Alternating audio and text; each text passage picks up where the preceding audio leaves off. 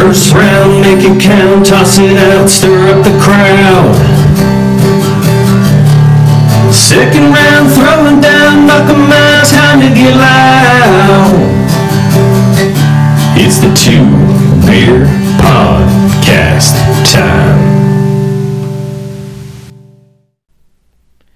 Bienvenidos, Strasvita, and welcome back to the Two Beers Pod of the Everyman. I'm Jordan, here with Drew, and we are celebrating a Lomachenko victory this week! Oh yeah. 'Cause I'm TNT, I'm dynamite. And I win that fight. TNT! Power load. TNT. Watch me explode! Yes! He is back. It is The Matrix. Loma friggin' Chanko. Oh, Reloaded. Re-frickin' loaded. Man. Yes! I'm still pumped after. I don't care who he was fighting. I'm still pumped watching him just absolutely dominate in the ring. Woohoo! Is the Lomachenko celebration pod. I'm just upset that I couldn't find. I was like, what's like a European beer? You know, I don't know anything about beer at all. I still don't even understand the concept of hops. So I couldn't figure it out. So I went with what do you call it? Oh, well, I guess we got to count it down first. That's all good. Ready? 3, 2, 1. Yeah, tell me what you got, man. I just got a Cape May or a Cape May brewery. Really ties the room together, just because it's like Big Lebowski, and there's some like Europeans in the Big Lebowski, and Loma's European, so it all kind of works out for everybody. It's the best I could do. These men are cowards, Donnie. Don't be afraid. I got Surly Brewing Axeman IPA. I had this a couple weeks ago, 7.2%. So I was pleasantly surprised that I still had a couple left in my fridge when I got back from vacation. So here we are. Here we are. Oh, yeah. All right. Well, it happened. The Matrix is reloaded. Lomachenko. You and I both picked him to win on the cards. Yeah, I changed it night of. Yeah, the night of, our boy Goff texted us and said, all right, any last-minute changes? I said no. Like I said on the pod, I kind of expected him to do his downloading thing. I expected him to, have a little bit of awkwardness, which there was a little bit of awkwardness just with Nakatani's length, but he did not let that slow him down. I thought it would go to cards. You said originally on the pod to the cards, but then you switched. Yeah, to stoppage. I just wrong pipe. He just in everything that you watched and everything leading up, like I just felt like he was going for broke. He's like, I'm going to show you that this guy doesn't belong in the ring with me. Tio couldn't stop him. The guy, Veredo couldn't stop him. I'm stopping this guy. I'm going to show you guys that I'm still the man. I don't have my belts, but I'm still the man at 135. I don't need to drop down. And I thought he was going to go in there to stop him, or he was going to get caught. It didn't matter. Like, he was going to put himself in the way of danger to do whatever it was going to take to get that stoppage. So that's why I changed it. I just was like, I think that's it. I think he's either gonna lose or he's gonna stop him, and I didn't really believe he was gonna lose the fight. But yeah, it was he was aggressive from the jump. Yeah, there was a lot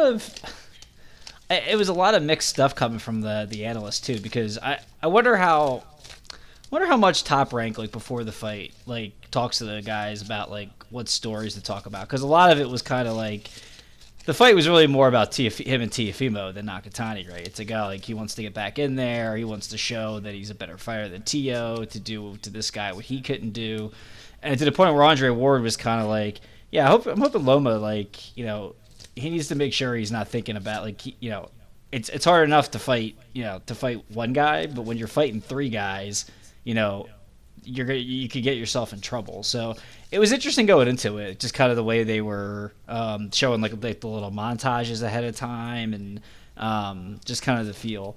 So that was like the pregame. And then, yeah, the fight within 30 seconds, Loma completely just rocked Nakatani's head back to the up against the ropes with a strong left, and he didn't let up. And he did he. I have the you have the CompuBox. No. I have the, do you have it? I do. No, I do. Yeah, I was just gonna say. Okay. I no, totally. I have the. I have Okay. I have the CompuBox. So yeah, so he threw. Yeah, I mean, so he went, landed 40% of his punches in the first round, 35 in the second, 43 in the third, 50 in the fourth, 50 in the fifth. And it just it gets even more insane as you go down. So I mean, he didn't download. He went out, through 15, 20, 21, 22. He's throwing 20 punches around. And he was getting inside on Nakatani. He really used Nakatani's height against him. He ended up knocking him down in the fifth, which I thought was just a great veteran move. Like, I think as Loma and him he got close into Nakatani, and as Nakatani was about to go down, he like spread his legs out as he was like doing he did like an Allen Iverson walk over him kind of thing, not to like taunt him, but he wanted to make sure that the refs didn't call like a trip up with the feet. That was like the first thing I noticed. I was like, oh man, that was a slick veteran move that he just did there. Just continued to just beat the shit out of him until it eventually the ref just had to stop it in the ninth round. I think the biggest concern was at the end of the first. They butted heads and Loma got a cut. I guess that was right at the top of the hairline is where he got cut. Yeah, and that was, again, I alluded to a little bit of the awkwardness. So there was a little bit of like clashing of like kind of like chest to chest and head to head, shoulder to shoulder type thing, where it was Loma trying to both get inside and sidestep, and Nakatani trying to come forward, but with the reach advantage and the height differential, that's where there was a little bit of awkwardness in the fight. Which when I saw Loma start to do his like step around, when he steps around his opponent's lead foot, and that's when he starts to change all the angles with like his matrix stuff. That I think he started doing it at the end of the first or into the second. I was like, okay.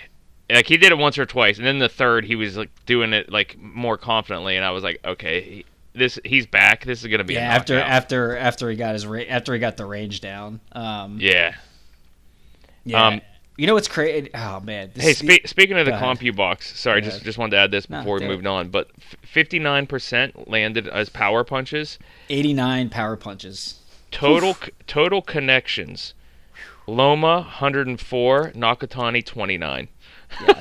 Well, I was just gonna say, what's crazy and is Nakatani threw 250, and Loma only threw 214. That's insane. Here's what's nuts, and I think when people miss this in the Tio fight, because of the inactivity of Loma the first 7 rounds.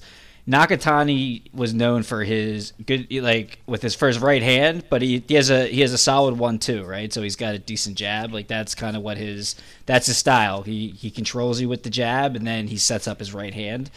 Total jabs. Round 1, 0 for 11. Round 2, 0 for 6. Round 3, 2 for 18. Round 4, 0 for 9. Round 5, 1 for 14. Round 6, 0 for 12. Round 7, 0 for 16. Round 8, 0 for 18. Round 9, 0 for 8. That's insane. My gosh. That's just a bunch of dude. So in the 9 rounds, he had 0. He put up zeros for landing his jab. 1, 2, 3, 4, 5, 6, 7. That's just nuts. I mean, Loma, like I think he's such an aggressive fighter offensively that people forget just how good defensively he is. And if you go back and watch all the videos that he put out to try to show like why people, when people were like, oh, like you're this draw stuff's nonsense, like he's just showing like Tio missing him all over the place because he even though he wasn't as aggressive offensively, I mean he was still getting out of the way of a lot of stuff minus that 12th round. So pretty impressive. Yeah, I mean, listen, Nakatani, we said it in that fight, dude, that dude's a tough son of a bitch. I don't know, like, there was a point in, I think it was the 6th or the 7th round where Loma hurts him, and he has him on the ropes, and maybe Loma, he didn't even, I rewatched it, I've only watched it a couple times. Loma wasn't even being that cautious. I mean, he couldn't put him out. Like he just Nakatani wouldn't go down. He kept swinging. He was trying to get keep Loma at bay with the uppercuts, and then in the ninth he just he cut him on the eye, and I think it was the same eye where he had the cracked orbital bone that got hurt the last two fights. And like Loma, you could just tell like he just kept attacking that, and then there was just nothing. Nakatani, it got to the point in the ninth. I thought the ref was going to stop it earlier than he did because like Nakatani like can barely stand up, like his knees were like just sagging, and he's just grabbing Loma for dear life at that point. Until it's finally stopped. So it was exciting stuff. Here's the one thing I'll say, and Nakatani, so of his 29 punches that he landed, 17 of them were body shots. Yes. He actually outlanded, like Loma only landed 14 body shots and Nakatani landed 17. And that, oddly enough, that had me a little concerned because that's, if you're gonna choose where to land, the body's where you want to land, because that wears your opponent down, and that tests their stamina and their conditioning. And so that's where I was like, oh, okay, like Loma's dominating, but are these body punches going to add up? Yeah.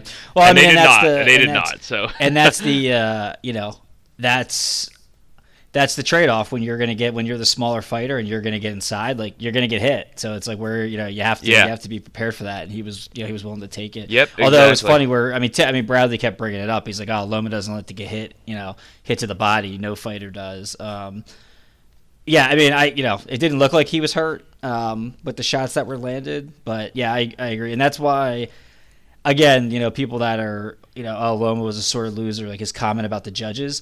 A judge actually gave Nakatani 2 rounds in this fight, which is, I don't even know how that's even possible. So for people that think that Loma's crazy, that American judges are biased against, some of them are just biased against him, like, how do you have 2 rounds? We gave Nakatani 1 round. I think I gave him the 3rd, and it was only because I was like, I don't want to just have Loma goggles on. And I thought Nakatani hit him with some good body shots, but like when I went back and looked at it, Loma outlanded him 9-4 in that round, 4-2 on the power punches. I mean, that was a Loma round. But again, I was just kind of like, all right, I don't want to just keep adding up Loma rounds because, that was it. Like, but I was like, outside of that, like what round? What other? I didn't look to see what. Oh, they gave him the 8th round. They gave Nakatani. Yeah, I got it right here. Yeah, Nakatani got the. Dude, they actually gave that. This guy actually gave Nakatani the 4th round. So he gave him the 4th round and the 8th round. Yeah, he landed. The 4th round was. He landed 2 punches in the 8th round. How do you get that? Yes. How do you give him that round? I don't. That's what I'm saying. He landed 9-2. Dude, that's what I'm saying. It's just like it's insane to me how whatever. Like, and I always go back to the Gary Russell Jr. fight. Like Lomachenko in his 3rd professional fight. Gary Russell's awesome. He absolutely dismantled him, destroyed him, and there were one judge called it a draw, which is ridiculous, and then the other 2 had it 116-112. But like Lomachenko beat him like every round. And it was nuts. I'm just like, yeah, like some of these guys, like they just don't like, they don't like Loma. They don't like Loma. So like to me, like it's not crazy to say that judges some of the well, whatever. I won't get into which judge it was that gave the 2 rounds. So very similar to the judge who scored the Tio fight 119-109. That's all I'll say. Yeah, crazy fight. It sets up. It's a couple things. One, I love all the Loma haters who before the fight. It was all you heard before, and we talked about it on the podcast. All you heard before the fight was, "Man, don't sleep on Nakatani. Nakatani, he's a live dog. I don't think if Nakatani wins, it's going to be an upset." It's all you heard from a lot of like Loma haters. And then after Loma absolutely destroys him and outclassed him in every way, shape, and form. All all those guys are like, oh well, it's not the same Nakatani that Tio fought. Like Tio cracked his orbital and Verdeo messed him up, and Loma was getting the washed up version of Nakatani. I'm like, so which is it? So why so if he was gonna beat Loma, he was gonna beat Loma. Was he a live dog or was he dude, he a it's deadbeat? like whatever, man. That's just it's boxing Twitter's just so. I thought NBA Twitter was ridiculous, but man, ever since we started getting our own following these boxing guys on the Two Beers Twitter account, it's insane. Some of these these people, I'm just like, dude, whatever. It is what it is. That was awesome. And then the big news after the fight. So Teofimo Lopez Sr. was there with his stupid hat and glasses, if anybody cares about this guy. At one point, the camera mistook him for Gene Simmons. He just irks me so much. Like, I just don't like him. Oh yeah, the ridiculous thing was okay. Like Tio, our boy Dan over at CompuBox did an interview with Tio, and Tio was like, he's like, I don't want to fight Loma again. He's like, I fight him 9 more times. I beat him 9 more times. He got nothing for me. Well, guess what? Now it's the most inevitable thing in the world. Now that they moved this Triller fight 17 times and they can't sell tickets, and maybe he's faking COVID, maybe not, because he's supposed to be in COVID protocols, maybe, but then his dad says, no, he's out of COVID protocols. He's vacationing in Italy with his wife, which they immediately then cut the mics. It was so weird. Because they didn't want him and Bob Arum are basically negotiating live on air. Yeah, and Top Rank's like fight. you could hear in your head the Top Rank people getting like, ESPN, cut the mic, cut it. Yeah, for sure. And so everyone's like, wait, is Tio in Italy? Is he at home like recovering? Like, how is he? Yeah, on? it's like, wait a minute, he just tested positive for COVID. What do you call it? Like, not even a full 2 weeks ago. How is he traveling right now? Like, how is that? How could he go to Italy? Right? I definitely didn't believe any of this nonsense that he's faking COVID, because the fight wasn't selling tickets, and the 2 million pay-per-view buys that his dad thought they were getting definitely wasn't going to happen. But now, like, the fact that like there's these mixed stories of where he is and like what's going on, like, I'm kind of like now I'm raises, in the words of Always Sunny, raises a reasonable doubt. It really does. It's a reasonable doubt. I'm just like, and at the end of the day, and now they're all like, listen, I think I can convince my son to take the fight. Like, listen, that's I totally respect Tio for having the balls to fight, to want to fight Loma, want to fight the best guys, this, that, and the other thing. Completely, I love that. We want to see all these guys fight all the top guys. That's what we want. But they mocked Top Rank for not wanting to overpay them for a mandatory fight with Kambosos. They do this Triller thing, and they have all these. They said, especially like, that's why I don't like the dad. Like, I compare this guy to what's his name? What's the ball's dad's name? Alonzo or LeVar. LeVar. Like, he just is like. These lofty expectations now that he's put on this kid being like the next pay-per-view superstar. Like, now if the numbers aren't coming in and the tickets aren't there, you now set him up for when a tank promoter or another promoter comes in. It's like, no, we're the A side. You guys just headlined and you were terrible. And so now they know where the money is. The money's to go back and fight Lomachenko. So now they need Lomachenko to get a big payday. Bob Arum told him that live on air. That was awesome. He said he just made you a lot of money here tonight. Yeah. Well, and that was funny too, because he's like, I'm getting a lot of offers from international sites. And then what's his name? Tio Senior's like, maybe we do it in the Garden. Yeah, let's do it in Madison Square Garden. Yeah, it's like, dude. Sheik Avi wants to have that fight out in Dubai. So. We'll see. It was fun. That whole and even Agus, who's Loma's manager, you could see them talking. There was a couple YouTube clips like after the fight talking to Tio Senior, and saying that they'll make the fight happen. It just has to happen after the Kambosos fight, because they want to move up to 140 here in the near future. So we're gonna get it. What's your? I don't have anything else. I tried to find the viewership because it was on ESPN Plus, so I apologize if we didn't say that last week. But what's your initial take on the rematch? I think Loma beats him this time. I really do. Tio's still dangerous. I mean, he has that power. He's I don't know if he's as good as Tank, but he's kind of like almost right there. That being said, if Loma stays healthy, I don't know if Tio is ready. It might be one of the. Honestly, it's kind of headed towards a trilogy. Other than egos, it's kind of headed towards a trilogy because I don't know if Tio's ready for the real Lomachenko, and I think once he realizes what the Matrix is about and changing the angles, I think Tio can get him. That being said, I'm sorry, I think Loma can get him. That being said, I don't know, man. Anything could happen for sure. Like it's right there. It's right even. It's the fight that should be made, and it's what we want. Go ahead and you tell me, and then I want to jump in here with a quote. So go ahead. I think Lopez wins the rematch. Do you really? Here's why, and I'm going to give Tio credit because the one thing, and this is what's different about Lopez from the other guys at 135 that Lomachenko's fought with. The one thing that Tio doesn't get enough credit for, because I don't think they show it enough. He really did a great job of stopping the angles.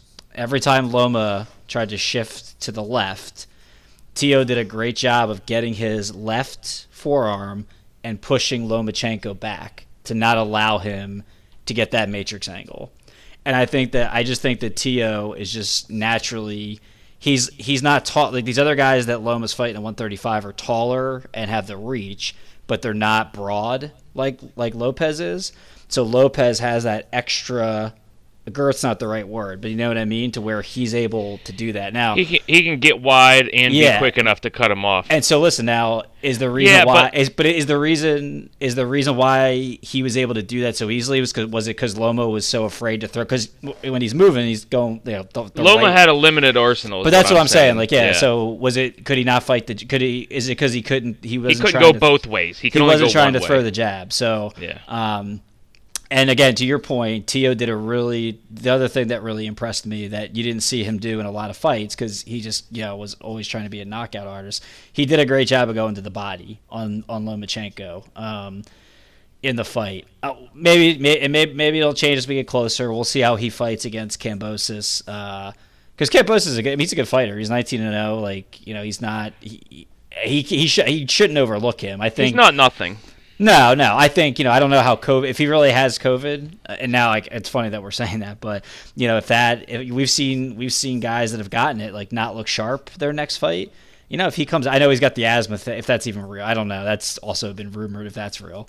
But like if he's affected, like Kambosos has some power, man. Like, he could catch Tio and pull off the upset. Like, it can happen, but I don't know about all that. But he might if he's even able to step to Tio, I'd be impressed, quite honestly. Yeah, well, that's what I'm saying. I don't know if he's really. I'm not saying about a win. I'm just saying if he could even press him, I'd be impressed. Yeah, we'll see. I think my gut feeling now is that Lopez would still win the rematch, and the fact that they're willing to do it again, I think they have a lot of confidence that they're going to beat him. Because even if it's a big payday, like if he thought that he was going to lose, like if they didn't feel good about their chances, I don't think they would do it. And maybe they still may not, like just because his dad's. All right, here's my thing though. Go ahead, say your.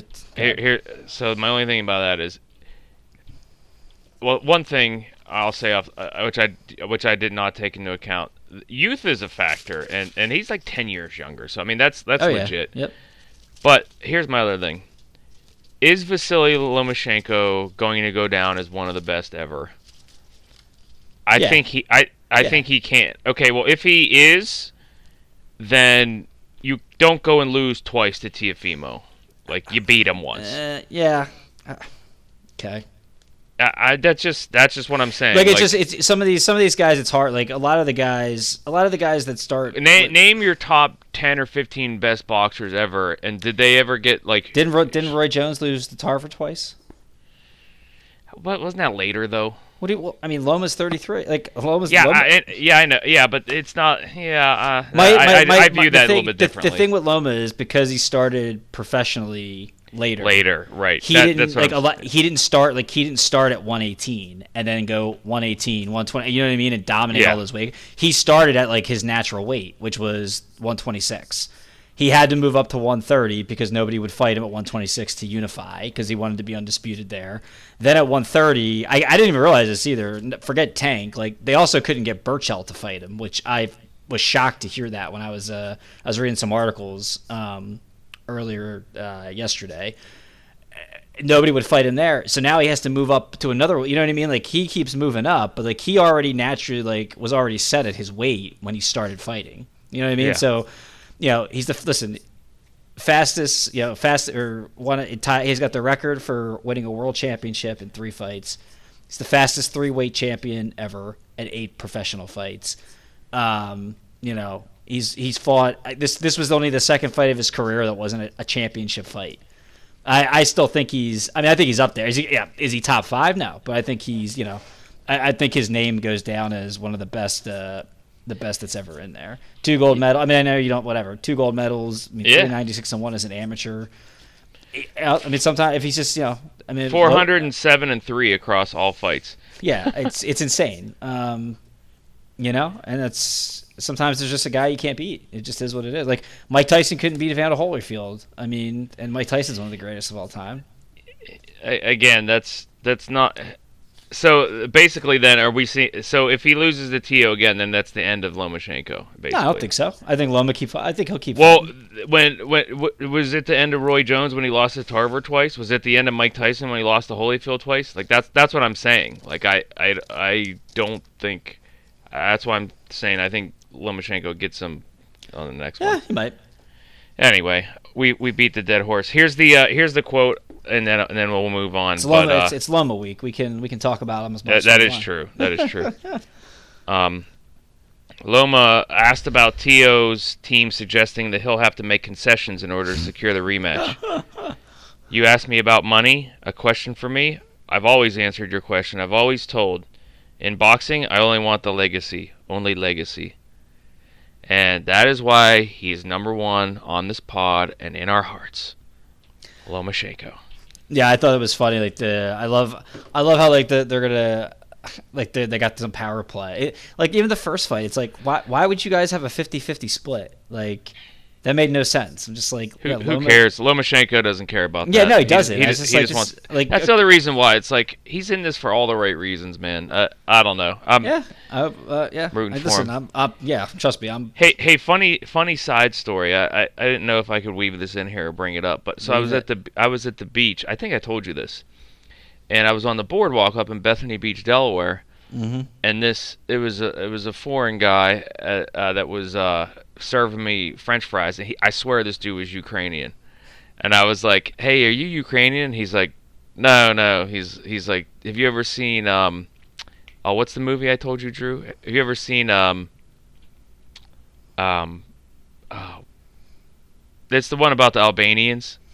Oh, I did. Yeah, War Dogs. Yeah, I've seen it. War Dogs. Yeah. He's like, "Have you ever seen War Dogs?" I'm like, "No." And he said, "Oh, okay." And then that was the end of our conversation. I'm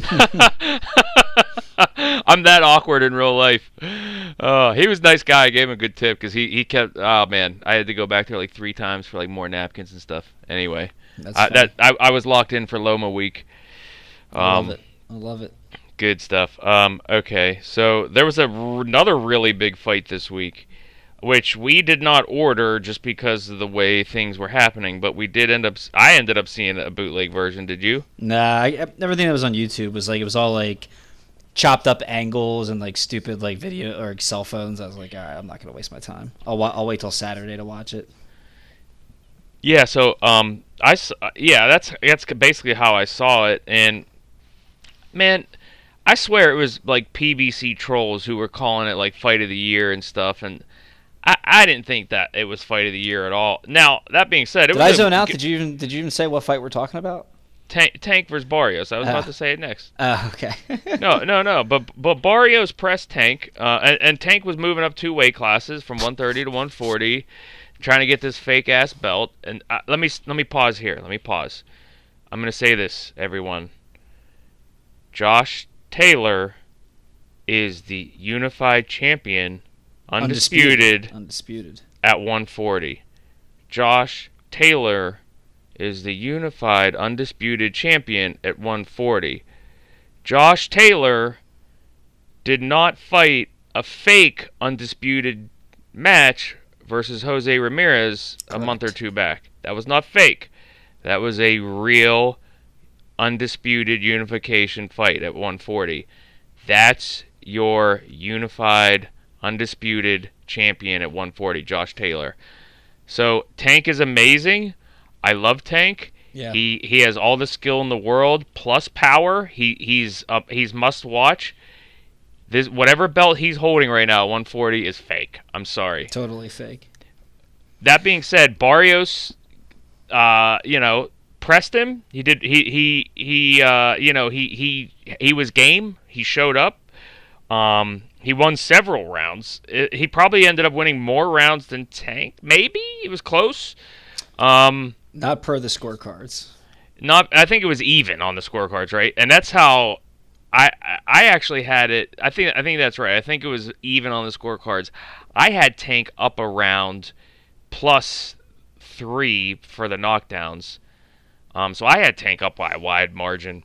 And then in whatever round it was, 9 or 10 or whatever, and Floyd comes over to Tank's corner and is like, hey, on the unofficial, you're down, so, you might want to go for it.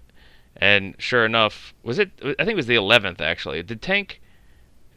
Was that the same round that he knocked him out when Floyd did that? No, I think Floyd did that in the 9th, and I think he knocked him out in the 11th. Yeah.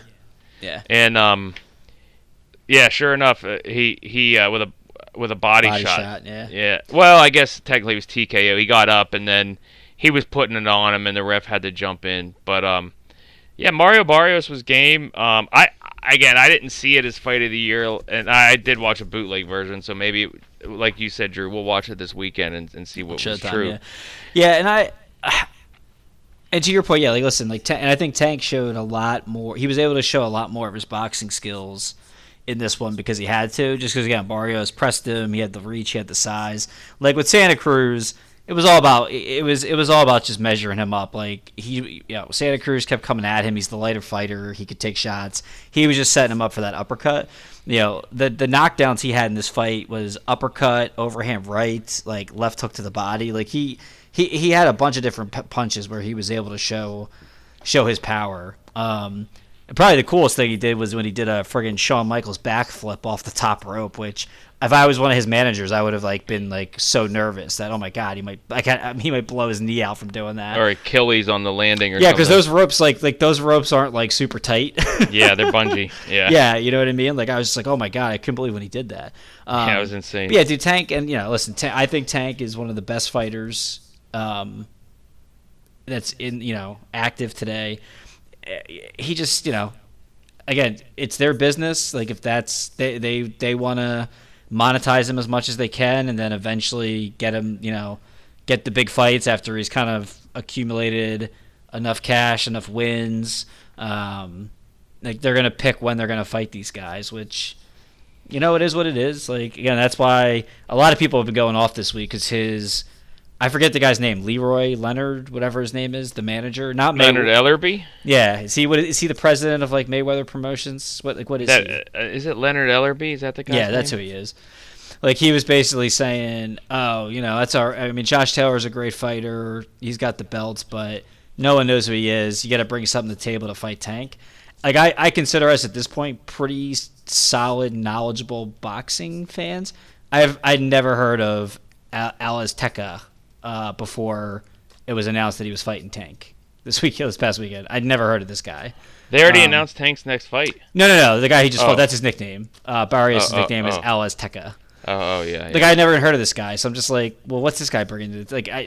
Lomachenko said that on the ESPN broadcast. Yeah, he was like, I never about Tank, and he's like, I don't know this guy. He's like, I've never seen him fight. Does he have skill? Yeah, and so that's why it's just what do you mean? What do you mean? What is Taylor bring? In the U.S., Taylor doesn't bring it. You got to bring something to get in the ring with Tank. So, I mean, yeah, it is what it is. I'd like to see him fight. I want to see him fight Garcia next, just to punch this guy out because I can't stand Ryan Garcia's nonsense anymore. I liked him about a year and a half ago. Exactly. Like He's too much now. Even it's too 6 much. months, even 3 months ago, I liked him, and it's just like all this nonsense. It's like, Yeah. okay. You know, he doesn't, he ducks. He as soon as he lost me. As soon as he said belts don't matter, it's like, okay, you're done. Yeah, and especially because it was directed at like Tio, who like actually beat like a real world champion. Like it wasn't some bullshit fake stuff. Yeah. Then he ducks Haney, which that was the easiest fight to make in boxing. To go, he's gonna fight Fortuna. Then he backs out because of his mental health. Then he's vacationing, doing all this stuff. Then he's talking shit about Haney, like when he beats Linares. And now he's like, oh, I can't wait to get back. Blah, blah. I'm like, dude, no one cares. Like now, like go fight. Like actually go get into a fight with somebody that like anyone cares about. So I want to see Tank just knock his head off at this point. But yeah, like Tank, I'd love to see Tank Shakur at 130, man. Like that'd be awesome. Like, you know, Oh my gosh. that'd be so great to watch this guy. Or Valdez. Like to me, it's like if you're Tank 'cause- eats everybody alive at 130. yeah, and I'm that's the sorry. problem. It's kind of like, and I was watching.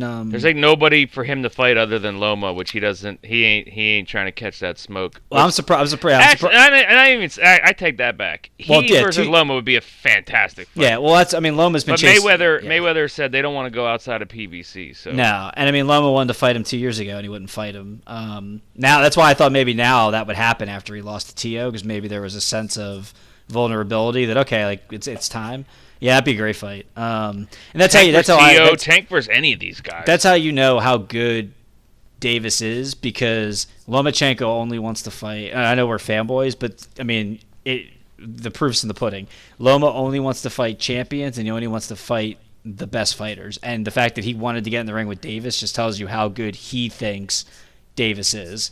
And he's not about money, so he doesn't. It's not like he wants a big payday. You know what I mean? Like it's not like the guy's Loma? chasing. Yeah, he's yeah. not It's not. chasing It's not the like the guy's biggest. chasing Canelo to get paid. Like he just wants to fight Tank. So we'll see who he fights. It was so funny. We were joking after. Yeah, I was gonna say bring this up. Yeah. Remember after he won the fight, I was joking, and you're like, "Who do you think he fights next?" You said some names. I was like, I bet you he ends up fighting like Jojo Diaz, or the winner of like Jojo Diaz and Fortuna, whoever wins the fight.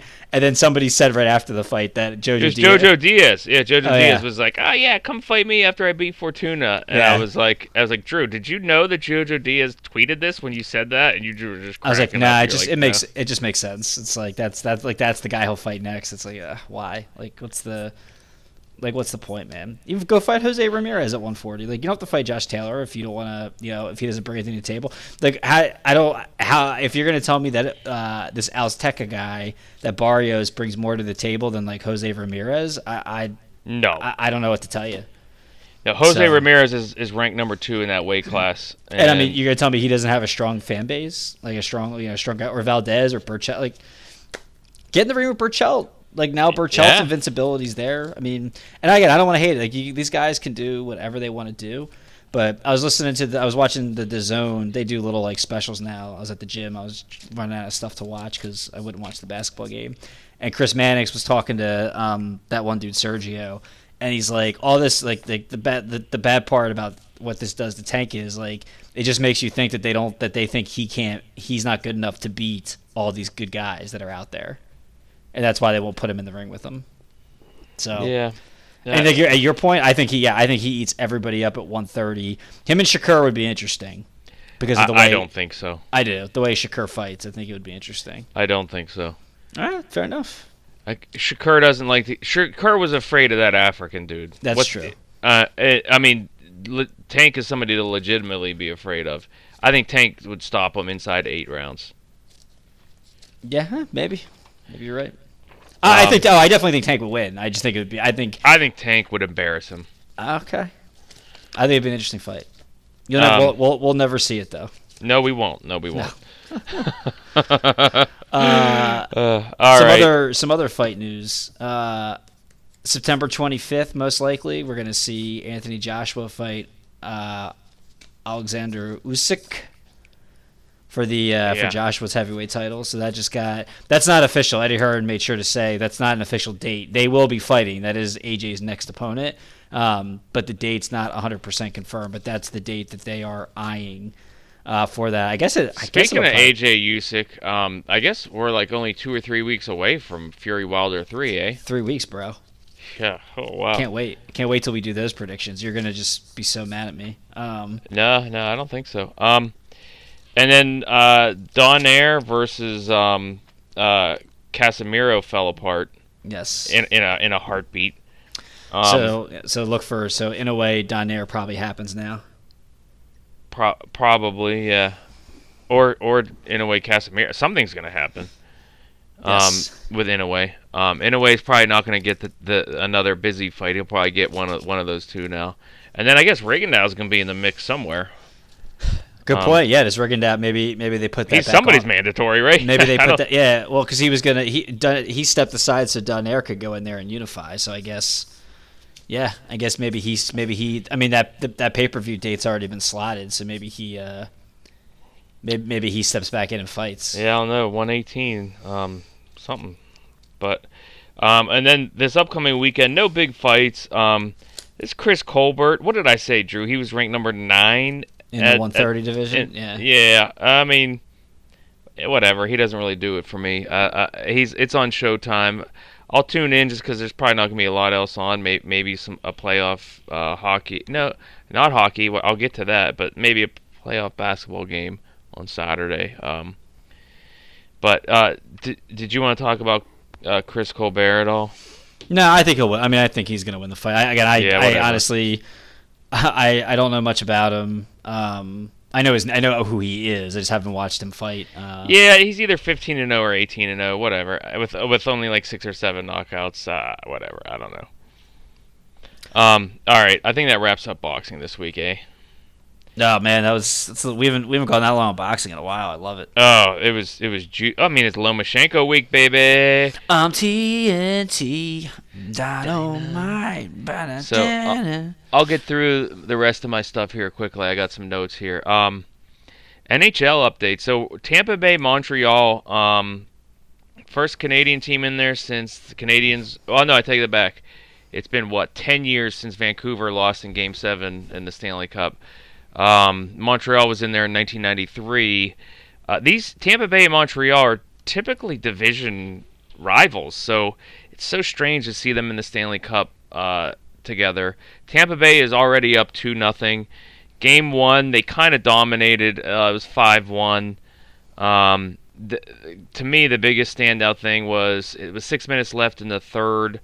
Sergachev basically took down Gallagher. Gallagher's helmet flew off. He got tackled headfirst into the ice. Gallagher's head was bleeding everywhere. And some people thought Sergachev was dirty.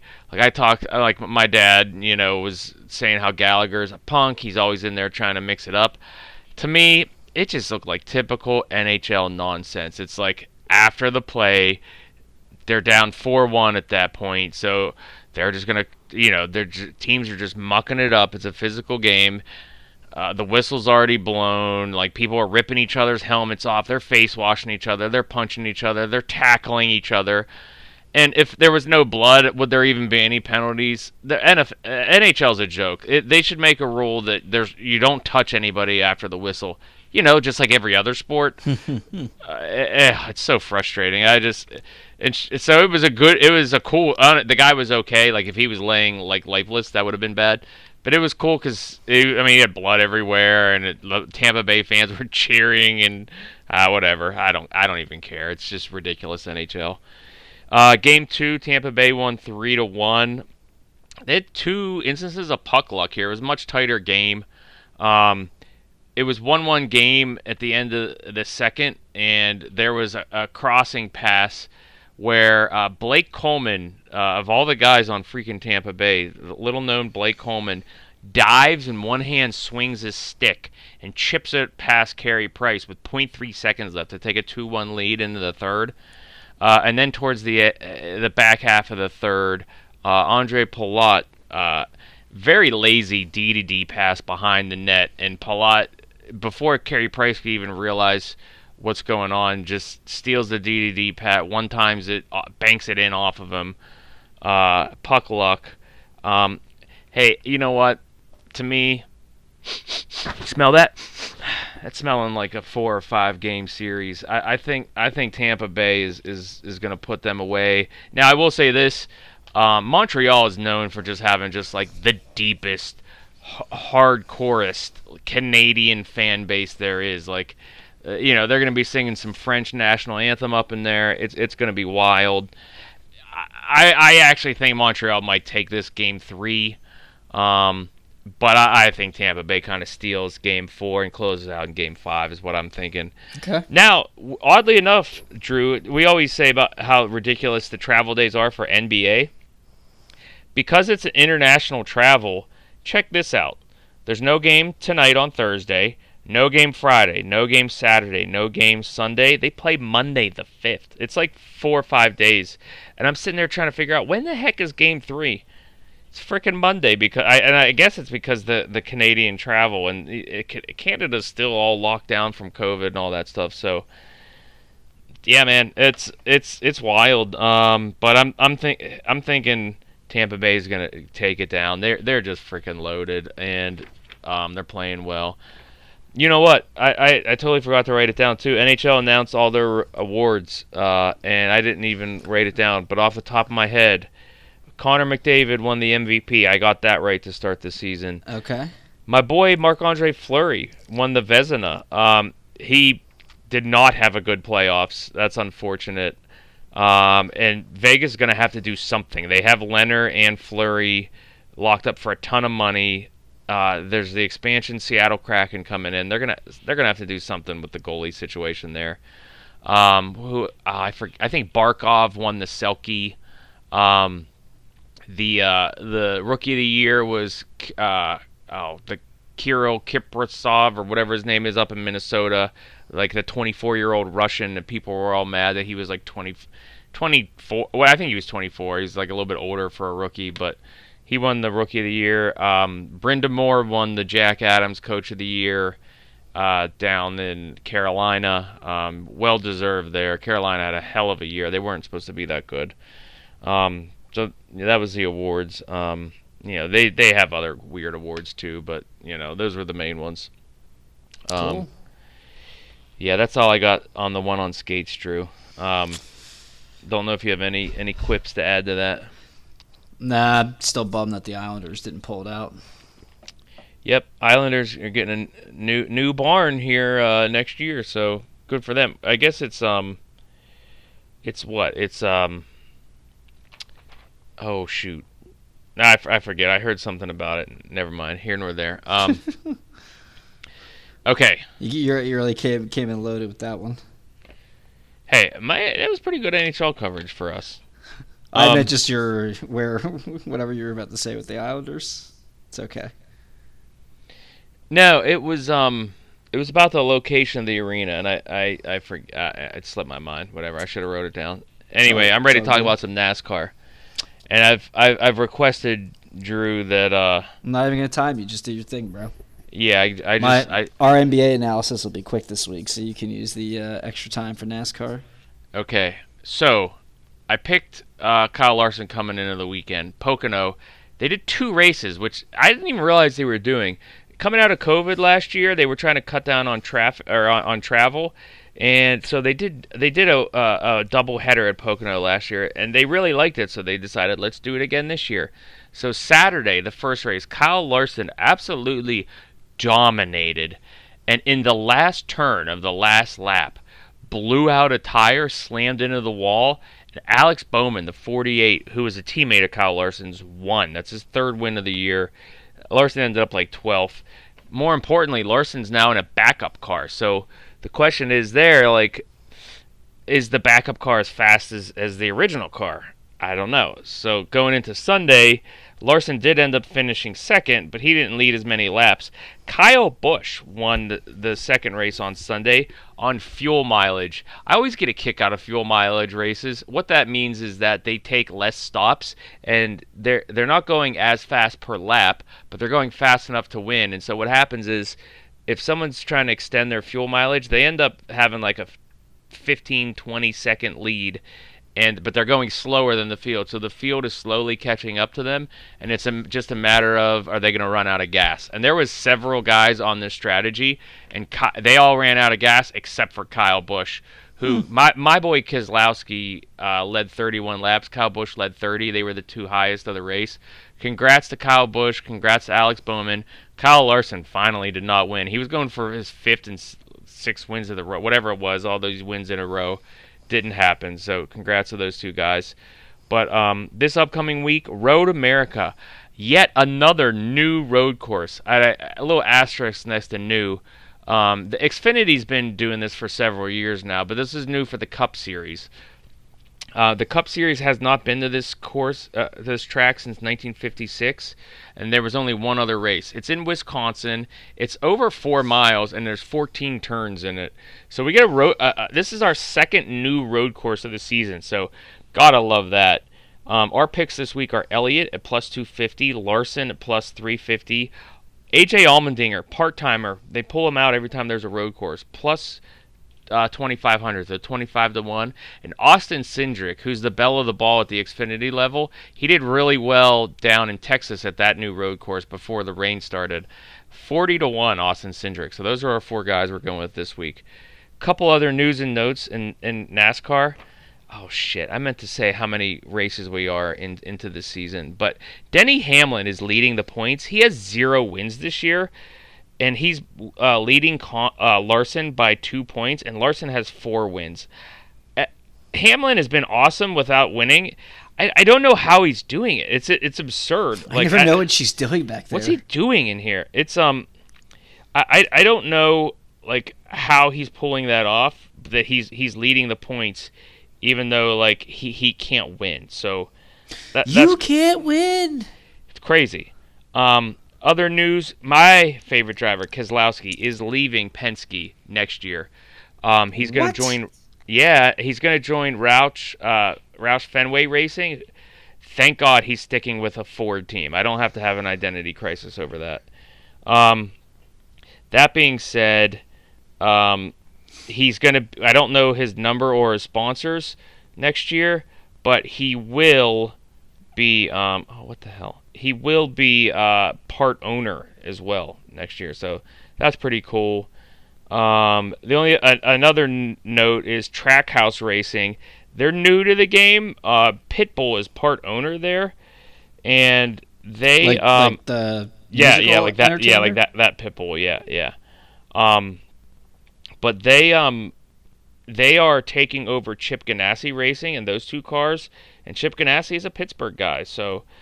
Just wanted to bring that up. Lot of news and notes.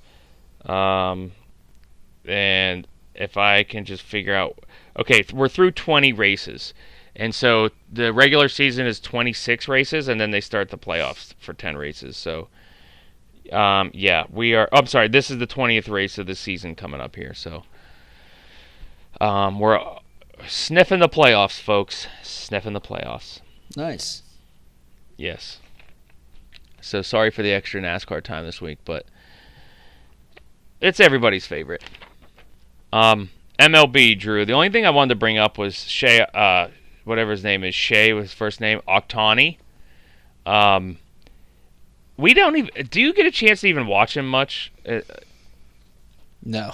I know. I felt that way about Mike Trout's career as well. It's such a shame on the East Coast. We unless you buy the package, you don't get a chance to watch him. I know a lot of people view him neck and neck MVP with Vlad Guerrero, but this dude has 12 starts. His last start he got shelled, so his ERA went to 3.6, but it was below 3 before that. In 60 innings, he has 83 strikeouts, and on top of that, he has an OPS of over 1. He's tied for the league lead in homers coming into this podcast tonight, Thursday, July 1st. And he also is tied for the league lead in triples. He has 5 triples. He's the MVP far and away. I know Vlad Guerrero is fantastic and awesome and fun and young and amazing and international with Toronto and all that stuff, but he's not also pitching. Right. That's it's one of the most absurd things in sports that I can remember, and I hope he makes it through the whole year doing it. Which just begs the question, Drew. How do the Angels just keep getting these generational talents and just not do jack squat with them? Like, Dude, it's crazy, man. they're 39-41 right now and in fourth place. And now Mike Trout's been injured since May 17th, but like, what the hell? What in the flying hell are the Angels? Like, how many MVPs seasons do they need for them to just make the playoffs? I mean that Just- division hasn't even been like stout for like the last decade. Because I mean, Trout's almost going on 10 years in the league, right? Yeah, I think Yeah. it's over 10. Yeah. And I mean the Astros, right? They had a little run here for the last 3 years, but like the A's are the A's. Right. And the Rangers or whatever, like it's not like it's not like they're It's playing. not- It's not the yeah. AL. It's not the AL East where it's Boston Right. and the Yankees, so you're pretty much at a disadvantage. Right. It's not from like the they're get-go. Tampa Bay where like, hey, we win 93 games every year, but like we don't, and like sometimes we make the playoffs and sometimes we don't. Yeah, they just Like- don't make the playoffs ever. They just like flirt. They just stay at like 500 every year and like never make the.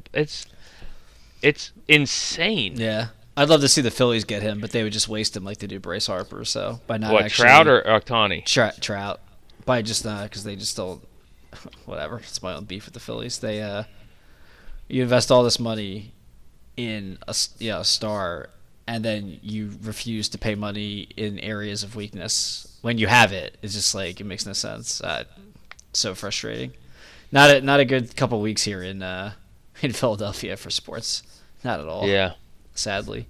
I was gonna say another shout out to the Mets. It's one of my favorite days of the year today, Bobby Bonilla Day. Bobby Yeah. Bonilla's collecting his $1 million check from the New York Mets. 1.1 mil. Hell yeah, I love Bobby Bonilla Day. You know what though? We're starting to get to the point where, with inflation and salaries and everything, where it's kind of like not as ridiculous for the Mets to like just pay this out and like It's not still be a big don't deal. don't Murtaugh this for me. It's still a fun day. it's still a fun day, bro. Let's stop.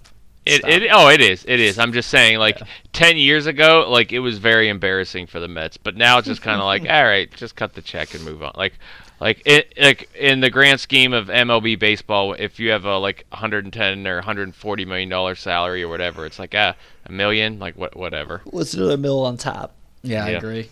So Any hoodles. I think that brings us up to the NBA catch and shoot. I'm gonna pass you the ball, spot you up for 3-pointer, right in rhythm. Tonight's game, go. yeah, Bucks. They shockingly actually decided they were going to try to step on the Hawks' throat from the get-go. I think they went up 20 in the first quarter. Then the Hawks. But when you do that, when the Hawks make a run, they make a run. It's 11. Bucks push it back up to 15. They get it down to like 9, so on and so forth. I don't think they were ever really in trouble losing the game. The front line of the Bucks. This is why the coach is so dumb. Like the front line of the Bucks were unstoppable. They were shooting 70% from the field 3 minutes into the third quarter. They like just keep attacking and just keep bullying them inside. Like the Hawks have no interior presence that should be able to hang with the big guy. Like, I know it's not popular to play in the post, but dude, just ride Brook Lopez and Bobby Portis until the Hawks have somebody that can stop them. Just get your easy baskets. Don't rely on jumpers or threes. Like they were 5 of 22 from 3, but like they were 70% with the bigs. It's like, well, stop shooting fucking 23s. Like just keep rocking it inside, man.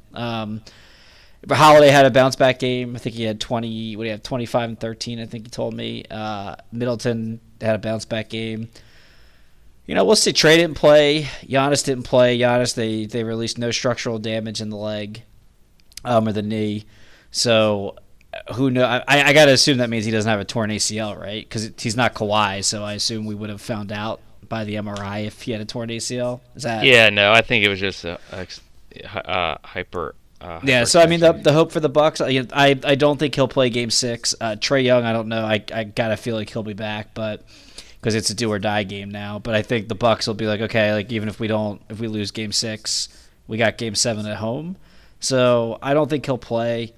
Listen, we'll see what the Bucks are made of. I mean, even if Trae plays, I'd probably give Atlanta maybe a slight edge. But do the Bucks still have the two best players outside of Trae? Like if you start breaking down the teams, they got Middleton and Holiday, who are better than anyone else on the Hawks, not named Trae Young. So, and Lopez played great. Like if you actually utilize him and not just have him hanging out on the 3-point line, you should go in. I know Atlanta is this like death trap. Apparently, somehow Atlanta became this tough place to play in, even though everybody wins in Atlanta. So it's God forbid like a team show up there on the road and win. But we'll see. I certainly would try to take care of my business and not mess around with a team that can get hot from 3 in a Game 7 where anything can happen. As somebody who just watched that personally a couple weeks ago. Yeah, we'll see what happens. I still stand by it. I would if they win the championship, I'd fire Budenholzer the day after the play. Yeah, so check out our 2-for-1. We're starting to get pretty good at these. And we went into a lot more detail. Of course, Drew brought Charles Barkley's height back into things as all per 6'4" usual. of them. And so check that out if you want more on the NBA playoffs. You know what else I noticed? I meant to bring this up on the 2-for-1, but since I did, I'll bring it up here. If I were an NBA team, I'd probably coach my players on how to rebound the basketball and like box out. So many of these games have like turned on offensive rebounds where teams are getting bad shots, and the team that's winning could just seal the game by grabbing a rebound, but they don't. Because all these guys are just like, they don't box out or rebound. They just kind of like, they try to rebound in space, if that makes sense. Like, put a body on somebody so that like Capello or like John Collins can't just like run into the lane and grab a board over you. It's kind of embarrassing how awful like boxing out is now in the NBA. Like, I don't understand. It's like one of the easiest concepts. Even the 3-point shooters, like, I don't know if these guys realize you're allowed to box out a 3-point shooter after they shoot a shot, so they can't just run in and go for the rebound. So that's probably my old man get off my lawn thing. I've noticed it a lot the last like 2 weeks. I'm like, is anybody gonna box out? It happened a couple times. I thought you were gonna say you noticed the last 2 weeks how like curmudgeon-y and how much you're the Murtaugh, but I just don't want to watch a garbage series that I have no interest in. So okay, Murtaugh. Thanks, but. And hey, shout out to the Suns. We might as well talk about it here a little bit. Suns get to the NBA Finals. They close out the Clippers in 6 last night in LA. Chris Paul was sensational, dropped 40 points. Oldest guy to do that since Michael Jordan did it at, I think, the age of 35? 35, I think. And I think Chris Paul is 36. So I got to imagine whoever comes out of the East, Suns are going to be the favorite. They got home court. They probably have the healthiest team. They have the high ground. Yeah, they have the high ground, and those guys are just playing sensational right now. Again, hopefully the layoff doesn't impact them. It hasn't so far. They've pretty much taken care of everybody and had a little bit of a layoff, and still came out. Chris Paul's going to catch COVID again for the God. layoff. Let's hope not. Yeah, good stuff. Booker can try to heal his nose so he doesn't have to wear his mask. So. So offensive players don't have to worry about not hitting him in the nose inadvertently. There's a draft is coming up soon. That'll be interesting. NBA trades are going to start getting hotter. I wish I knew more about this child. We'll get it. Maybe we'll talk about the next 2-for-1. I love how apparently there's this Chauncey Billups thing with Dame Lillard. Like, I don't know if it's because Dame supported him over the other coaching staff, and like Chauncey was alleged, or he had alleged charges of like a sexual assault back in like 1997 that never materialized. They were asking questions to him at the press conference. I hope the Mavericks press brings that same energy for Jason Kidd for beating his wife, because I think I don't understand what they're doing with this Damian Lillard thing because he wanted Chauncey Billups to be the coach. I don't know. You up on that at all, Jo? No. But I remember when Jason Kidd did that, and then when he shot free throws, started blowing his kisses. Yeah, to his I guess wife. that made it up. I guess that made up for it. Yeah. Yeah, because I haven't heard anything about that. That Dallas, Dallas decided to go with the guy that smacked his wife around. But I don't know. Yeah. It's interesting. I don't know. We'll On see. that note, let's Sorry, are you done there? My bad. Anything else NBA I want to talk about? I mean, I'm sure you keep going for hours. But... No, I think I'm good. Okay. Parlay time. We've hit the last two. This is gonna be a $30 bet. You got your guy? I'm gonna take Colbert to win. That's Saturday on night. Saturday night, which is July 3rd. I'm going to take the over in the Cardinals-Rockies at Colorado. What night is sure- that? Saturday, 9 Okay. o'clock, 9:10 is the start. I'm sure it's going to be a high over-under. There's some crap pitchers. It's Colorado. It's Coors Field. Whatever. Let's just take the over and just see what happens. Okay. I just finished beer 1, so let's assume positions for beer 2. Get into some shows and movies. Let's crack them. All right, 3, 2, 1. That was a crisp crack on your part. Thank you, sir. So shout out to Trogs. I read an article about them, how they are basically buying more and more of their ingredients locally here in Pennsylvania, supporting Pennsylvania ag. So shout out to those fellas over there. Nice. In Trogs field study. Still working through these. This is a good one. 6.2%. Gotta love it. What do you got? It's funny you bring that up. I got a Trogs Nugget Nectar. You still got Nugget Nectars laying around. I bought 2 cases, man. Oh, baby, that's amazing. I buy in bulk, man. I buy in bulk. I buy in bulk, bro. Nice. Okay, so first order of business in beer 2 is, which we forgot to touch on last week because it was vacation week and you've been busy with work and we just forgot stuff last week. And it was Loma week. And it was Loma week. Silicon Valley. Oh, I yeah. am through 4 seasons now, and I am obsessed with that show. It is so good. funny. Yeah. So here was for everyone who has seen it before. Here was the names of the episodes: success, failure, terms of service, intellectual property, team building exercise, the Blood Boy, customer service, He's got a blood boy? That's a real thing? the patent troll, the Keenan vortex, HuliCon, and then server error. So the season ended with like Richard basically like doing all this illegal stuff, and the server named Anton being strewn about to, like the loading dock.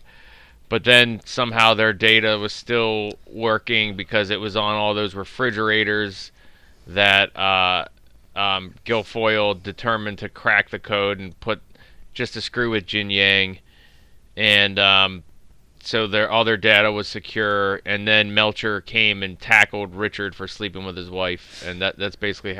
And then Sadly. Erlich Bachman went out to Tibet or whatever in the monastery, and then Gavin Belson came back, and that's how the season ended.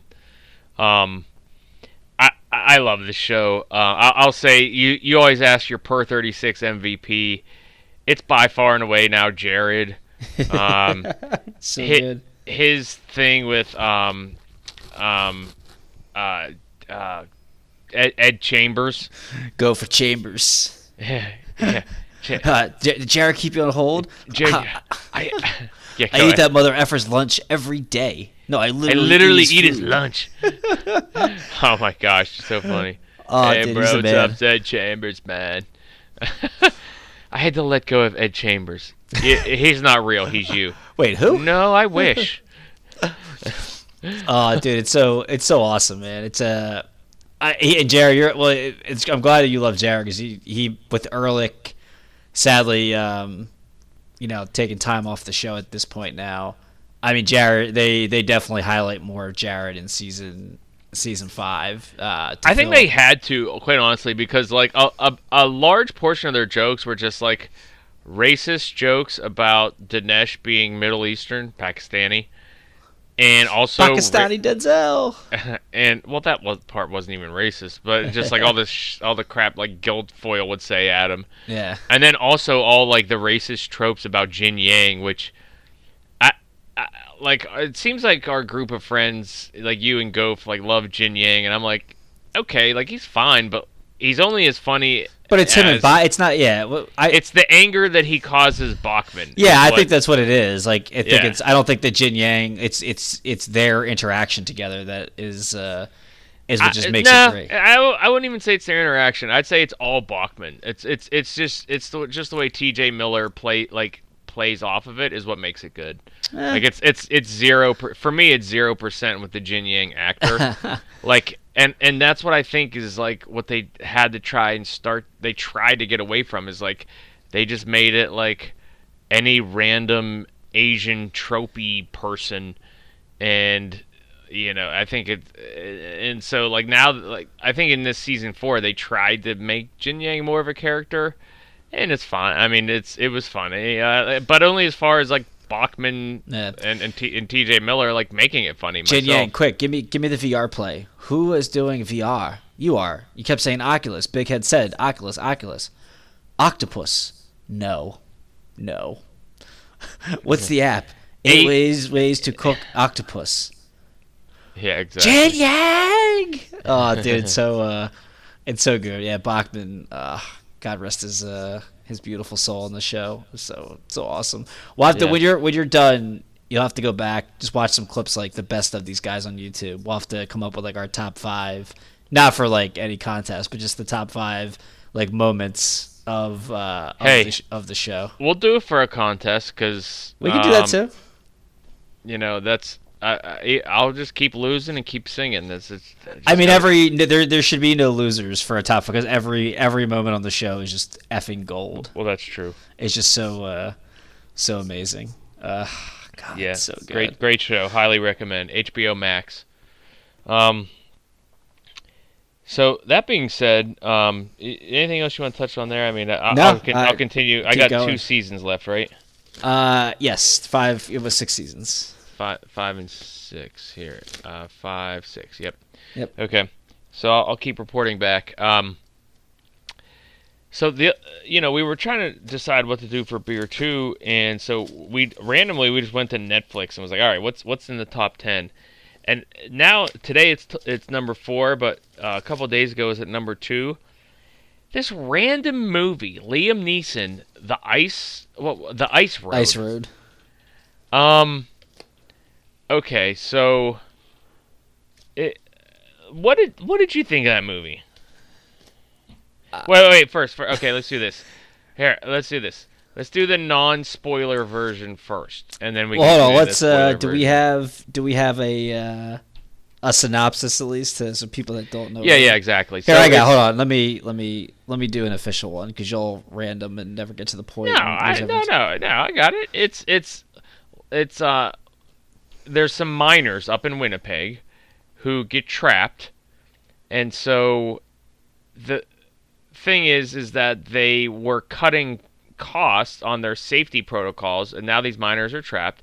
So Lawrence Fishburne recruits Liam Neeson and some other degenerates to take these 3 trucks up there. But only one of them needs to make it across the ice road. What was it? A drill bit? The wellheads, to drill down and get to them.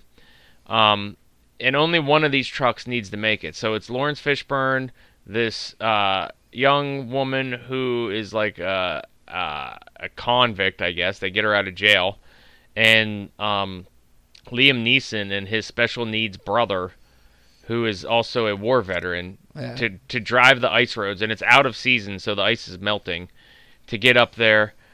And it's just can they race? It's a race against the clock, and so that's the non-spoiler version. Before okay, so let's say this: the non-spoiler version is this worth people's time to click on and watch? No. Listen, you have to You have to really suspend your disbelief in time to enjoy it. To even Oh, I didn't think it was that bad for time purposes. like, all right, I didn't think it was very good. Yeah, I can see that. I but- can't really get into it. I'll go doing the spoilers. As to what Okay. Well, okay. Let's just go spoil- let's just go wait, spoiler. one more thing. Here's my other non-spoiler. It was to me, it came across as like a classic '90s movie where it's just like introduce your protagonist, give them a problem, throw it together, quickly put them together, have some very kind of like quick and lazy jokes. It's suspenseful. Maybe some people die, maybe some don't. It's just a quick movie, so really not tied to any character. So they really easily could just kill some off.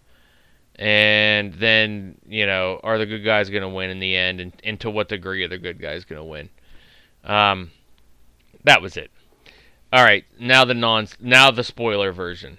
So go ahead. So the spoiler version is the company that also cut the costs.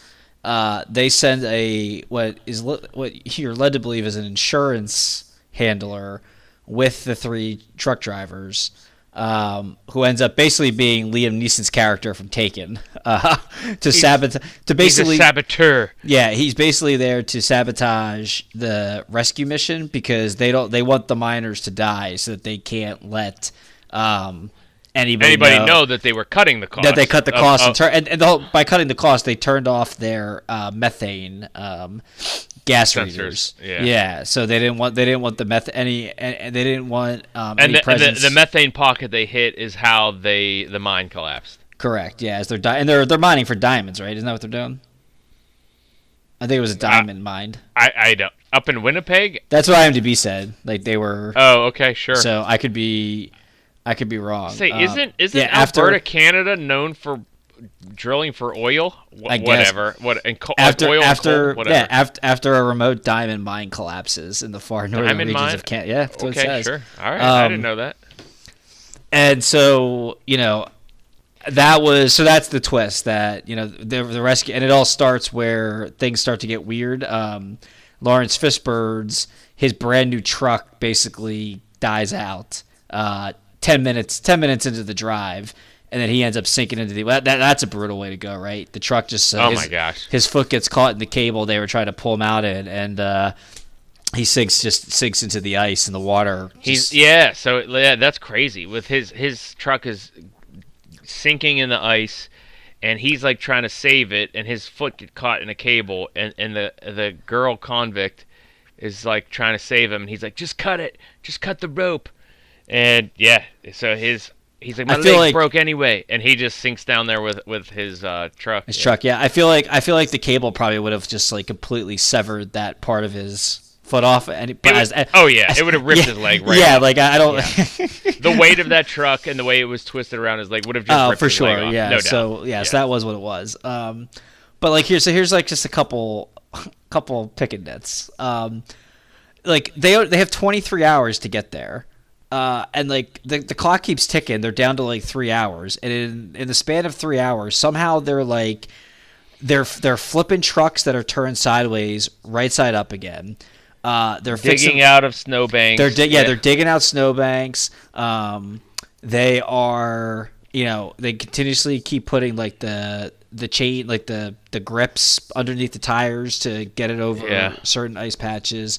At one point, Liam Neeson and his brother are locked in the truck. They get out and and the dynamite blows up like 10 feet from them, and neither the truck or them is injured, and somehow the ice doesn't even explode and they don't all sink in. I don't really know how that works. And then the other crazy part, then they're down to like an hour, and after the bad guy, the non-insurance salesman, who's again basically Liam Neeson from Taken, after they crush his truck with their big rig, and he goes toppling down a hill. He with no injuries at all, mind you. I don't even think he's wearing a seat. Maybe a scratch on his face. He's not even wearing a seatbelt, by the way, because he just hops in the truck. gets completely unscathed, gets out of the truck, just happened to have dynamite in there, starts running down a road, happens to find a cruiser, like the little like jet ski cruisers. I don't know what you call them. Snowmobile.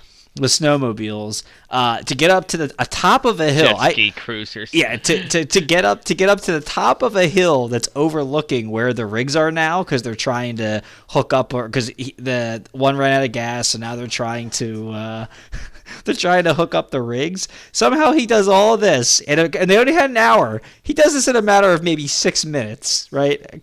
Insane. And then he blows up. Now, the dynamite blew up. It didn't crack the ice before. But now he blows up a mountain and causes an avalanche. The female degenerate driver gets a friggin' branch, completely impales her through the chest. And we have an hour. Somehow Liam Neeson took that branch out and got her in. Kept her alive faster than it took them to change out the oil or the gas line. Just completely absurd, like the things that are happening in the amount of time that they said they had. I did enjoy the twist of they had to all make it. So when they were trying to sabotage the mission, they had to make it look like an accident. So like they couldn't shoot them. They couldn't make it look like foul play, because then the investigation would have started to, like, they would have started to ask questions. So correct. That part of it was helped make it a little bit more believable in terms of like, why don't they just shoot them and like take them out, because they couldn't, because then that's that's like number 13 on my list. Why Yeah. did they just shoot? All right. them? Well, here's my. Because they could have shot them and just thrown them in the ice. They never would have found their bodies. I don't know. Maybe. Okay, wait. And then my last thing. Good. The brother, after they get into a fight, the brother was right about not trying to get a rig hooked up or pulling the truck out of the water. He falls through the ice. Somehow he doesn't sink down. Liam Neeson's able to get him. He's like dying of hypothermia, and I guess if you go by the timeline that they had left, within 30 minutes he was totally good, could move and everything, even though he had just literally been in the bottom of the ice. Yeah, that's a good point. I mean, how his lungs were basically almost frozen. Like that's why I said this was a classic '90s movie. 30 minutes. We'll just gloss over a bunch of stuff. 30 minutes, he was good to go. But go ahead, guy. What's your? Oh, so my things were like, here's my like bigger plot holes. I thought, like, why would the workers at the mine? So they were like paid off to unhook their methane monitors. Correct. Like, why would you take any amount of money to like turn off your methane sensors? Like, that's just because the Mr. guy, the guy in the corporate guy said there's no chance that they would hit a methane pocket. Okay, but like why? Like that's why. Why would you take the money? That's so dumb.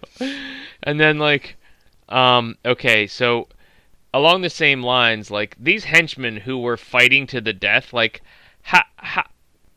how much money were they paying these henchmen? Like, at what point are these henchmen, you're like, you know what, it ain't worth dying over to like cover this company's ass? Like, who were these guys? How much did they pay them? Like, don't you feel like whatever the legal bills, like, I don't know. That was strange to me. Like, you're willing to die for this cause, like when it's just a company covering this up. And then I just kept cracking up too, because they just kept plugging. Like, Kenmore was the brand of their truck, and they were like, oh, this is a Kenmore. Oh, this Kenmore. And it was just like nonstop. Like, oh, this Kenmore is the, oh, can't wait to buy this brand new Kenmore. And it was just like, we get it. Kenmore paid you a bunch of money to like say Kenmore over and over again. Like, I mean, what else were they gonna say? It's not like there was any real plot to the friggin' movie. I mean, there was plenty of plot. So my thing was like, I didn't hate it like you did. Like, I thought it was like, if you are a fan of like classic '90s movies of just like, all right, plot enough, like character enough, like whatever, just kind of like a little bit thin everywhere, like obvious like big plot holes, but you just want something that's like gonna thrill you a little bit, like like throw it on in the background, not pay a ton of attention, like eat some popcorn with your significant other. now I guess Netflix paid 18 million for this, but like that's an overbuy. Like I don't know, but apparently not. Like so, this is the other thing I wanted to bring up, Drew.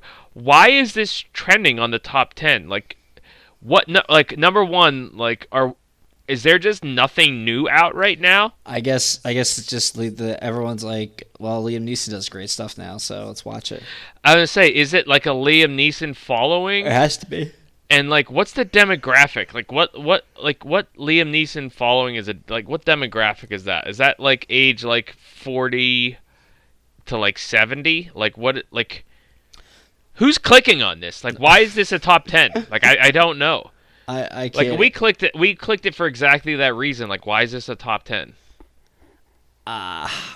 Yeah, I don't know what to tell you, man. I feel like Netflix is lying to us, and it's actually not a trending top 10. It's just like we paid way too much money for this, so let's just say it's a top 10. It's like Galvin, and get people like the Two Beers podcast to click on it. Like Gavin Belson scrubbing the internet of any negative Hulu, exactly. Hulu searches. Yeah, exactly. Listen, I'll say this.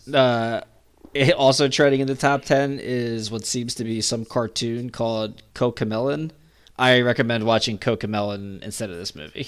Okay, so number one, that's Cocomelon, and anybody with babies knows exactly what that is. So. I don't even know. I can't even pronounce the damn thing. Watch that over this movie. It's just... Listen, and I agree. And I thought it was... I thought even though it was obvious, like I thought the twisting the insurance salesman and stuff, I thought that was like, it's okay. I'm with you. I'm with you. I didn't hate it. Like I didn't hate. Like that's my thing. Just too much nonsense. Just too much nonsense. I didn't like. That was the thing I wanted to tell you. Like, why didn't I hate this more? I don't know. Like I didn't hate it. I don't know why. I don't know. Do you just love Liam Neeson? I just love bad '90s movies, but not all of them. Just some of them. If they could have cut out just like, I don't know, 3 or 4 of the not like, did she have to get impaled with like a tree branch? Like, did that have to happen? Or let it happen and she's dead. Like, let her die and let Liam Neeson be the only guy that survives. It made no sense. I'm just like, why? Like, because it was just like another obstacle they had to overcome. But it was just like, dude, there's no way he's taking this out and like cutting off, stopping the blood, stopping the blood for the blood loss, and then making it to this place in 45 minutes, dude. No, it just. Like I said, you just have to completely suspend your belief in time, the concept of time to enjoy this movie. So. Yeah. Listen, if you like Liam Neeson, go ahead. Like, I mean, it's only an hour and a half. It wasn't a long movie. No, I think it was long. I think it was like an hour 45. Unfortunately. Oh God. Well, either way, yeah, it's already just. So that made us think of other movies that were either disappointments or pleasantly surprised just going in, because we're sitting there looking at this movie like, how can this be any good? Like, why is it trending? So a couple of mine, again, and I kind of stuck with the 90s / 2000 early 2000s theme, so I'm sure I'm missing tons of them, but just based off that, I had 4 of them that were disappointments. Vertical Limit, does anybody remember that? Was that with Chris O'Donnell? I don't even remember. I just remember it was... It was the snow or something, right? The snow, yeah, exactly. I just remember thinking, wow, that sucked. Hard Rain, I remember like being so pumped for that because it was Morgan Freeman, and then I just remember like not enjoying it. Same thing with Dante's Peak. They were trying to ride the Pierce Brosnan wave. Yeah, I just remember thinking that sucked. And then, am I crazy? But like, I feel like when I watched Ali, I was just like, why wasn't this good? It was just too long. Yeah. It's too long. Those were like, and again, I kind of just went for the 90s and early 2000s ones, but which now that I look at it, those were probably all early 2000s, but in that same genre, like era of movies, that this movie kind of reminded me of. But okay. What were yours for disappointments? The movie Year One with Jack Black and Michael Cera. That was so bad. That was good call. That was probably one of the funniest trailers I've ever seen. And I remember me and Lauren. I almost walked out. I did, yeah. So did me and my wife went, and it was so bad. Like literally every funny part was in the trailer, and everything else was terrible. Good call. Very good call. And like Sarah was on fire at that point, and I've never been a big Jack Black guy, but Oh, dude, it was so bad, and I thought it was gonna be so good. Yeah. I had basically every Vince Vaughn movie after Wedding Crashers, with the exception of like, I think the Four Christmases was good, and I liked The Internship. Not a lot of people did, but I actually liked that movie. But every other Vince Vaughn like couldn't be more popular after Wedding Crashers. And like even when he did True Detective, which coming off the first season that was amazing, like it was just so bad, so many levels of bad. So I just his whole collection of films after that. And if it's Breakup. true that, He's the beaver king. that was bad. That was basically like, okay, Vince Vaughn's on fire. Everyone thinks Jennifer Aniston's a smoke show. Let's just put them in a movie together and have Vince Vaughn say a bunch of Wedding Crashers lines, and even put in Todd from Wedding Crashers in the movie. Yeah. So On the yeah. kick drum, come. on the kick drum, Gary, come. Yeah, it was so bad. Transformers 2: Revenge of the Fallen was so bad, and it was so bad. What a letdown! After I'll just say this now. I'm not going to argue. None of them were good. I disagree. I thought the first Transformer. I would.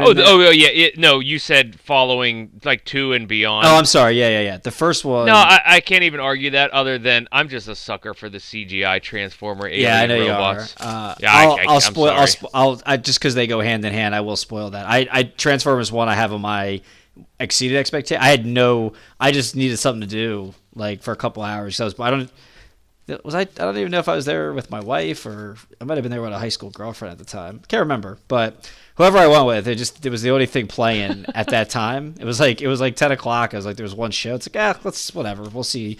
Shia LaBeouf's cool. I like Shia LaBeouf was funny, and Megan Fox was smoking. So I was like, whatever. What's the worst that could happen? And it was awesome, the first one.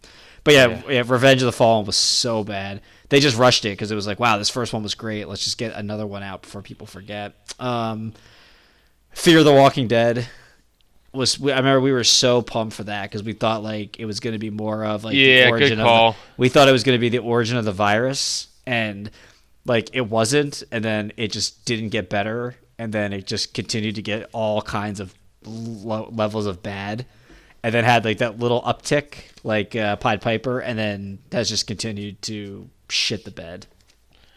I never thought it'd be the origin of the virus. I thought they would. Didn't we? I thought it would spend more time about the breakdown of society, and they like started to do it, and then just like rushed the breakdown of society. Like all of a sudden, it was like, oh, they're at the military facility and it's overrun, and it was like, well, that happened in like a weekend. Yeah, at least I thought we both did, but I thought they was going to be the origin of the virus. I mean, we already. I knew better because I've watched 1,000 zombie things. Well, and we already know it was the blue meth that caused it. So yeah, true. And then my last one, Phantom Menace, I guess probably has to be on there, right? Yeah, I kind of figured you would bring these up. Just because of the hype of the Star Wars movies coming back, and yeah, good call. I mean, it definitely was a letdown at the time. I mean, piecing it together, the 1, 2, and 3, I accept it, and I know I'm in the minority on that. But yeah, no, I think you're right. And that is all the bads I had. And in the pleasantly surprised column, I only have a couple here, but and I know I will get 1,000% roasted on this, and you know where I'm going with this. Under Siege 2. Why do I know that? Oh, is that like a college thing? Yeah, so in college, my buddies ripped me apart in college for this. Oh yeah, only to find out that they had never watched the movie. I do remember. So then we all rewatched it together, and it was bad. And they actually kill off the same bad guy twice within like 25 minutes of each other. But I just like the plot.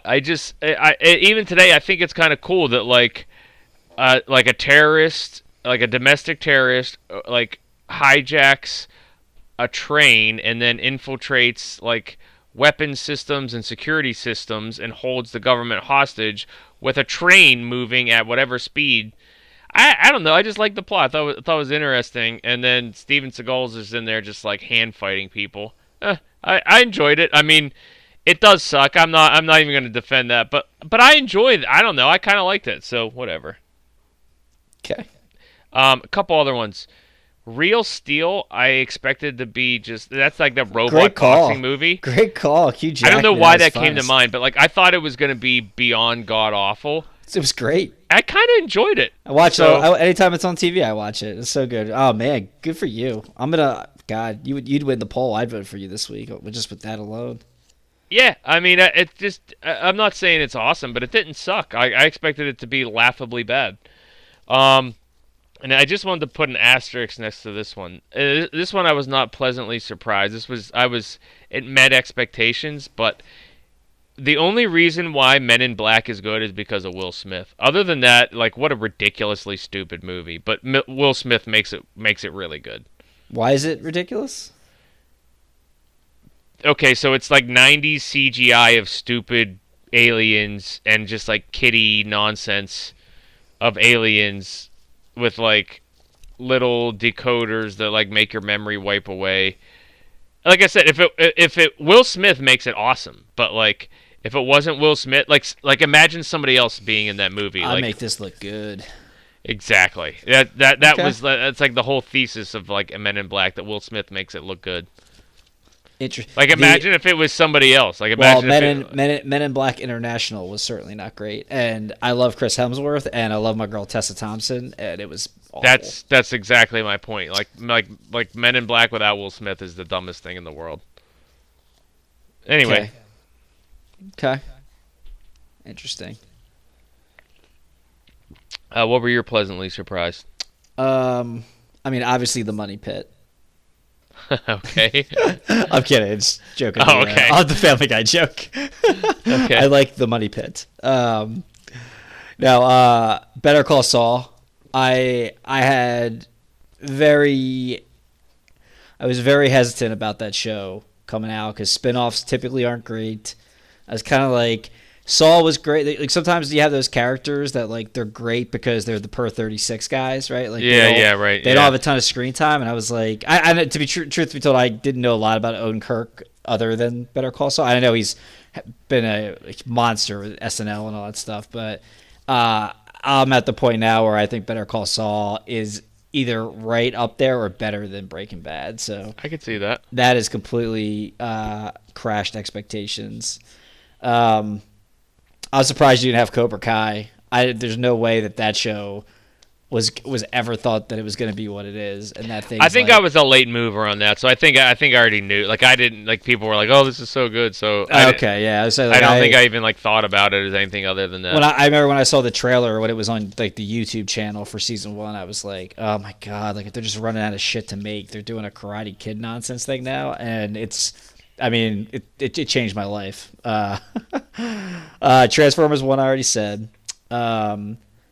Creed completely blew expectations out of the water. Again, Okay.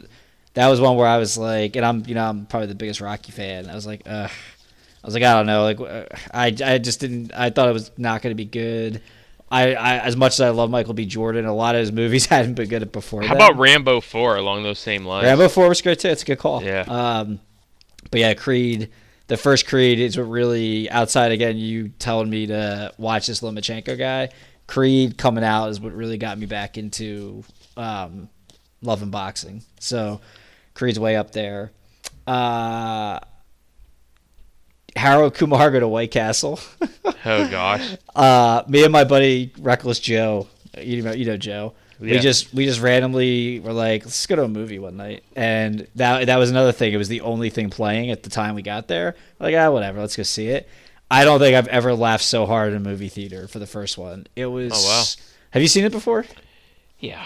I thought it was amazing. It was The so hardest great. I ever laughed in a movie theater was The Other Guys. Oh yeah, that's right. And you missed like the first 10 minutes, didn't you? It's just the first scene. Okay, yeah, that was good. Yeah, Wedding Crashers and Harold Kumar were the funniest movies I've ever watched in a movie theater. So great. Mayans, the TV show. I know you didn't watch Sons of Anarchy, but Mayans, a spinoff. I thought it was gonna be terrible. It's a great show. And last is a movie. We're gonna watch this for the pod. I'm gonna have you watch it. Give you another homework assignment. Lucky Number 11. My buddy Anthony. One day when we were swiping cards at Bowling Hall, was like, "You ever seen this movie?" I'm like, "Nah, that's probably one of those just like stupid movies all these guys made just to get a payday, right?" He's like, "Watch this movie. It's phenomenal. It's one of probably my top 10 rewatchable movies of all time." Okay, sweet. So Josh Hartnett, Morgan Freeman, Ben Kingsley, Bruce Willis, so good. And Cool. that is my list. Awesome. Well, that was fun. You know, it's not going to be on the list. The Ice Road. Road. Um, Oh, you know what we should have put? I can't believe. Shame on us. We suck. You know it should. You know it should have been on one of these lists. Friggin' Fat Man. We suck. yeah, pleasantly surprised. Yeah, Fat Man should've been on. that blew. Yeah, good call. Fat Man blew expectations out of the water. So. That's top of the list. Yeah, that was so good. Ian, if Ian's still listening to us, he's gonna be like, these two jerk offs. Yeah, we'll have to tag him. But hey, I'm not. I'm sure. Again, this is one where I'm in the minority. If you're in the mood for a '90s throwaway movie, click on Ice Road. If you're not in the mood for a '90s but like sometimes if you not, are. If you're not in the mood, go watch Cocomelon. Yeah, but like, because so many movies and series nowadays is like, they want you to time commit to like 8 episodes, or like Marvel Universe, it's like the whole universe, and it's like all this crap. It's like, if you just want a throwaway 90s movie where like they start the plot, they give you a bunch of 90s quips and nonsense in the middle, and then they finish it, go ahead and click it. But if that's not what you want, do not click it. Anyway, all right. Well, so we might have some stuff cooking for next week. But well, you know we will. We always got something cooking for next week. Dude, we're the hottest podcast on Spotify right now. Yes, sir. And if that's a lie, then I think that they're lying, because we're not Gavin Belsoning anything. That's right. All right, Drew. On that note, good talk. See you out there. Big kisses. Sit down, pull you that first round. You got an open count, toss it out. Everybody's cordial right now. Stir up the crowd, get you that second round. Go on and throw it out, talking about anything that makes you get loud.